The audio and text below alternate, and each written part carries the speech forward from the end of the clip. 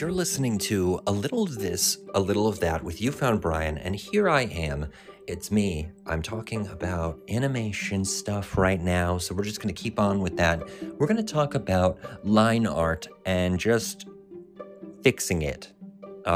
Something I find is that I will draw in a pencil, if you will, and then I will do the line art, and I don't like the way the line art works. So sometimes I usually don't even do that step, and I just skip it, sketch it in the line that I want it to look like, and then I will draw that, erase everything. I kind of do it the hard way, basically. But what you're supposed to do is you sketch out, you flesh out your character, and you get your character on your animation sheet, or if you're just drawing.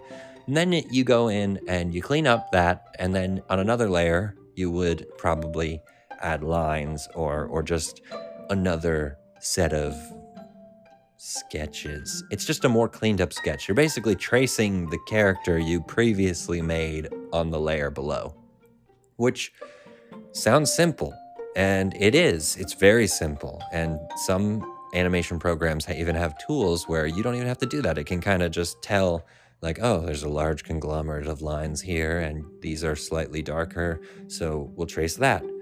In this case, it doesn't always work for me, because what I find is I have to adjust the thickness of the lines, and you'll probably find this if you're animating or just drawing in general, that when you sketch over something, it always looks a little off, and the first drawing always looks better when you sketch it.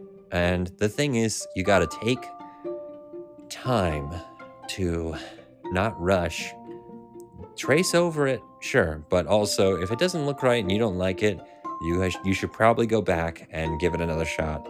Sometimes I recommend coloring it, but if you find that you are more frequently taking a slightly thicker line and drawing it down in a similar size line, you gotta take that and you need to look at different sizes, even different textures. You don't always have to just go with a straight black line, but you want something that's going to stand out. And usually for animation, you want something that's going to stand out and not blend in with the background, so that your character, when it's on screen, is more noticeable.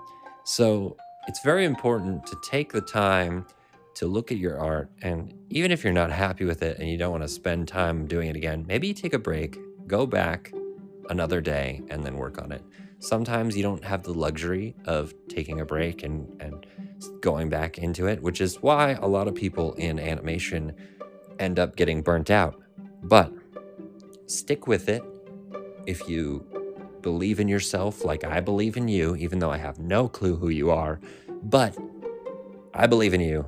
And if you're not animating and you're just here to listen, because why not? Thanks for listening, because I'm You Found Brian. I want people to stick to their hard-earned dreams of animating, and this is just something that people can listen to.